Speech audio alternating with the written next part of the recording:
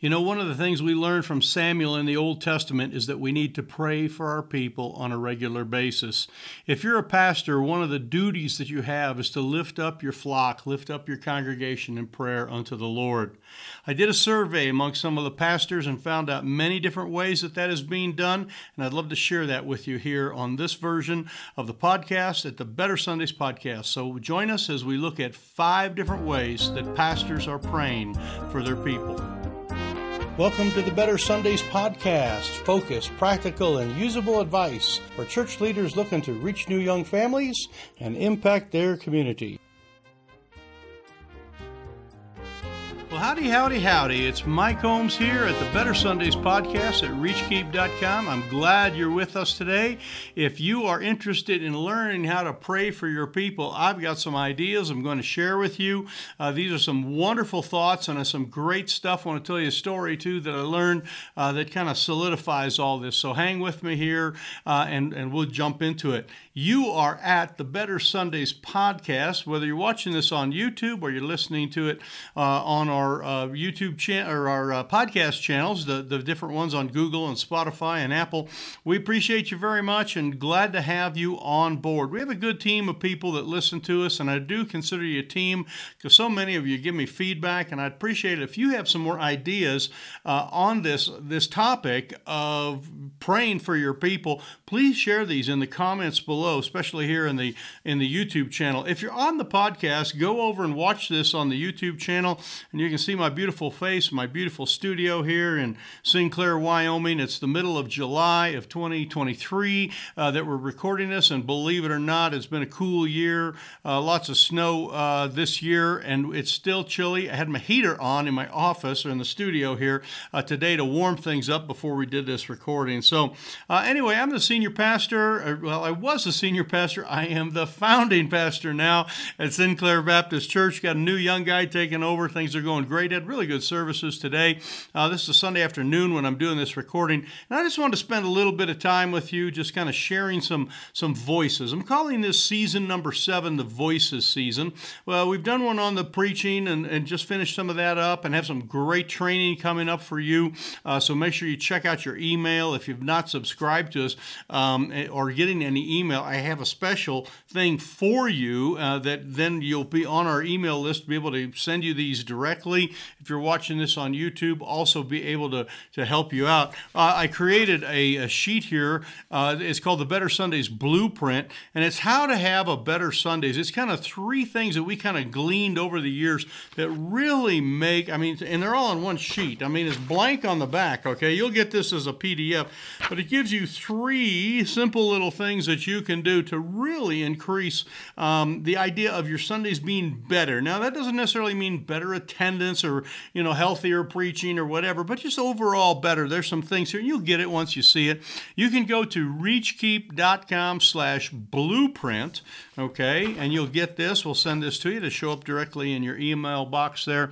It's reachkeep.com/blueprint, and it's the blueprint for what we call Better Sundays. And so that way we'll get in touch with you. You stay in touch with us. We'll be able to communicate better and maybe get you in on some of our training or some of our coaching. I had some great conversations this week, especially, so encouraging when you see young people in the ministry. I counsel a lot of folks my age that are kind of like, hey, I'm trying to figure out all this digital stuff, and I'm trying to reach out and do things, and it's all new to me.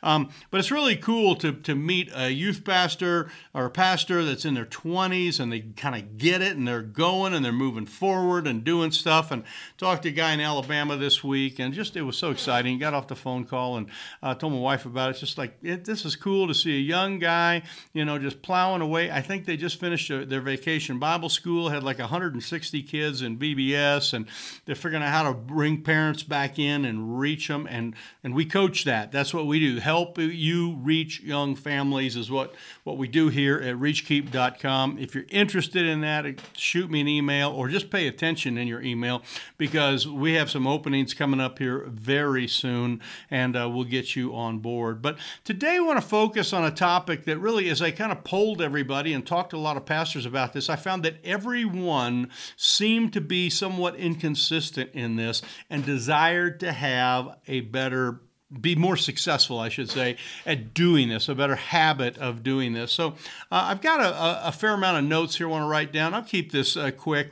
I know you're driving. I know you're kind of watching this, and your time is precious to you, so appreciate it. If some of this resonates with you, if you can give us a thumbs up. If you come up with another idea or you have a great idea, again, share that. And then, of course, make sure you subscribe on our YouTube channel or on iTunes or wherever you get this. So there were several things that kind of came across as sort of a common, and again, as everybody really needs to work on this, is looking for consistency. But a couple of things that were common as far as like praying for the people is as they come to mind, okay? And that's kind of a no-brainer. As you think of them, you pray for them.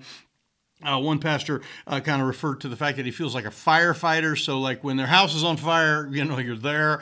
And it was the idea of praying for them when they're having a disaster. And we kind of understand that they're going to get more prayer that time. But the idea of praying for all your people consistently and evenly throughout things is kind of where we were going with some of these questions. Another one that was sort of common with everybody is that they like to pray scriptures for their people. They like to, as verses came to mind, they say, oh, that person needs that verse, or that reminds me of somebody. And so praying the scriptures was kind of common. But let me give you a couple different ways that I discovered to do this, and familiar with some and sort of new to some others. One was the idea of going to the church, your church building or wherever you meet, and during the week sometime walking the pews. In other words, you kind of walk through, and people tend to sit in certain places. We know how that goes. And you would walk and you would pray for those people as you're kind of working your way through. I know as a young evangelist, my partner and I went out and did all these youth revivals all over. We would go to the church ahead of time, and where the teenagers would be sitting for the youth revival, we would pray in the chairs. We would kneel and pray at this chair, pray at that chair, move to this row, move to that row, and we would pray in every chair that God would bless them as they came in. Now, we didn't really know the people because it was more of an evangelistic thing, but this would be something that you can do, pray while walking the pews, and I just thought that was sort of an excellent idea. Another one is pray from a kind of a mailing list or an email list. You might have a list or some kind of mailing list that you have that sort of has everybody there, and you would kind of sort of go through that list and pray for them. They might be in alphabetical order or however you captured their emails. I know on my phone I have a list of all the people in the church, and I put a little Z in front of them. I know this is crazy, but I put a Z in front of their last name so I can like click and I can have all the Z's in a row there, and I can see all of my church people. I know there are better ways to do that now through keywords and stuff, but that's kind of the way I started, and I still do some of that. But this is the idea of praying through a pre-existing list that is kind of there. So I thought that was a really good idea. Another one here was this idea of driving around your community and praying for them as you go into their neighborhood or whatever. Now, if you parked right in front of their house, they might look at, what's a pastor doing out there? Middle of the night, you might get arrested or something. I'm not sure how you would want to do that, and I'm not sure how the guy that said this actually does that. I do know that I have gone through our community and done something similar to this, but I've gone to each of the churches in our community, and this is a little bit off topic, but I've gone to all of our churches, every single type of church that's in our community, and we have kind of like one of each, and a small town, and just parked in the parking lot and prayed that somehow God would use the preacher and there would be a Bible exposed to people, and that whether it was a mainline denominational, even went to some of the cult parking lots and prayed that somehow the Bible would get through into somebody's heart. And so I understand that idea of kind of driving around. I thought that was sort of a good one there. Another one here, I thought this is a great idea, and this is sort of the family of the week idea, where you post you just get everybody in the church, maybe put a picture of them up or have it in the bulletin. Pray for the Jones family this week. They are the family. And so there's a lot more prayer for one family during that week. But if you think about it, over a year, you'd have 50-some families that you'd be praying for, and that might work really well for the way that the size of your church is. Just emphasizing that we pray one for another and mention it from the pulpit that you're going to pray for this family, and maybe even talk about some of the specific needs. So that's a little bit more focused in one way, not necessarily praying for everybody, but I thought that was a good idea. The last one here that I want to share with you is the idea of praying for them kind of geographically. And this would be like you have a map and you would just kind of look at the map and kind of go from east to west or whatever and kind of pray for them as they, come across your, they're on the west side of town, pray for them, kind of however it works with you geographically. I know in my younger career, I worked with Neighborhood Bible Time. We did these vacation Bible schools all across the country. And the boss man that we worked with, this guy named Charles Homeshire, he was a prayer fanatic. We would pray with him. We were just young guys, and he'd say, "All right, boys, we're going to pray tonight for all our rallies." And we did like 200 rallies, every summer, and we would pray for them by week across the country. So we'd start in a time zone on the the Atlantic time zone because we were doing stuff in Canada, and then we would work our way all the way across to the Western time zone. And to be honest, there was a couple times we would pray for 2 or 3 hours with this man, and me and the other guy were, and we're on our knees, and we'd fall asleep on the couch. We'd be, sleep and wake up. Oh yeah. Oh, it's my turn. Central time zone. Oh yeah, don't forget that guy in Kansas. Yeah, blah blah. We start praying again, but we prayed for 2 and 3 hours at a time, and it was exhausting. But what a lesson it was! But it was the idea of covering a geographic, and that might be something that would work for you. All of these, though, really, the best way to do that, and if you're a pastor, you need to come up with a system, and you need to come up with probably a time that you do this. If you, do it on, Saturday nights, or if you do it on Monday mornings or whatever. But I want to encourage you to write a time down and create a system. If you have one of those already, a time and a system, go ahead and share that in the notes below here on YouTube. Appreciate that, or email me if you got some ideas on this. I just think that's sort of an excellent thing. So the idea of kind of tying it to a time and tying it to a system. So leave your ideas there below. Again, if we can help you in any way, the best way to get in touch with us here, we'll send you this thing called the Better Sundays Blueprint. And there's 3 little things that are just real simple that will help you to increase kind of some excitement and some fervency in your church, and again, hopefully help with some of your attendance and some of that.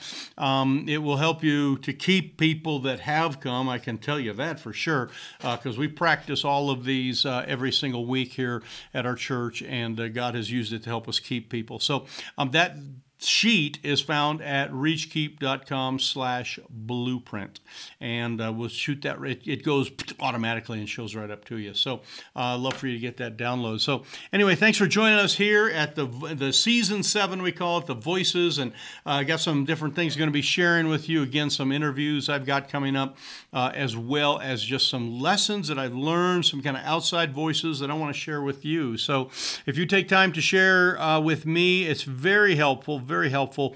It's kind of interesting when people that seem to be helped the most seem to kind of share the most. We had a young couple that have come to church here last little while, and I don't even know if they're married, whatever, but they're bringing people with them because they're getting solutions at our church, and it's kind of neat. The ones that we're helping the most is the ones that are bringing people. So if this has been helpful for you, and I get emails all the time, and I got a text today from someone that says the ideas are so helpful, I appreciate that. If you share that with someone else, if you like say hit the thumbs up button, that's kind of a good way to do it. I try to do that on a lot of the YouTube things I watch, but also be a subscriber and just pass this on Facebook or on YouTube. There's a little button at the bottom there that says share, and you can hit that. And then it kind of brings up the options to share it on Facebook or Twitter or LinkedIn or wherever you are. And when you do that, there's a little bell that rings in my heart. Ding, ding, ding. I mean, it's a wonderful thing, and I appreciate it. And I'm so grateful for the folks that do that on a regular basis. And if you can be one of my regular share warriors and share away, that would be great. So God bless you. We will see you next week here. This is on the YouTube channel. If you're on our podcast channel, you might want to scooch over to YouTube so you can see the sheet that I was talking about here that we're handing out, and we will catch you again. So thanks for joining us today at the Better Sundays podcast, reachkeep.com.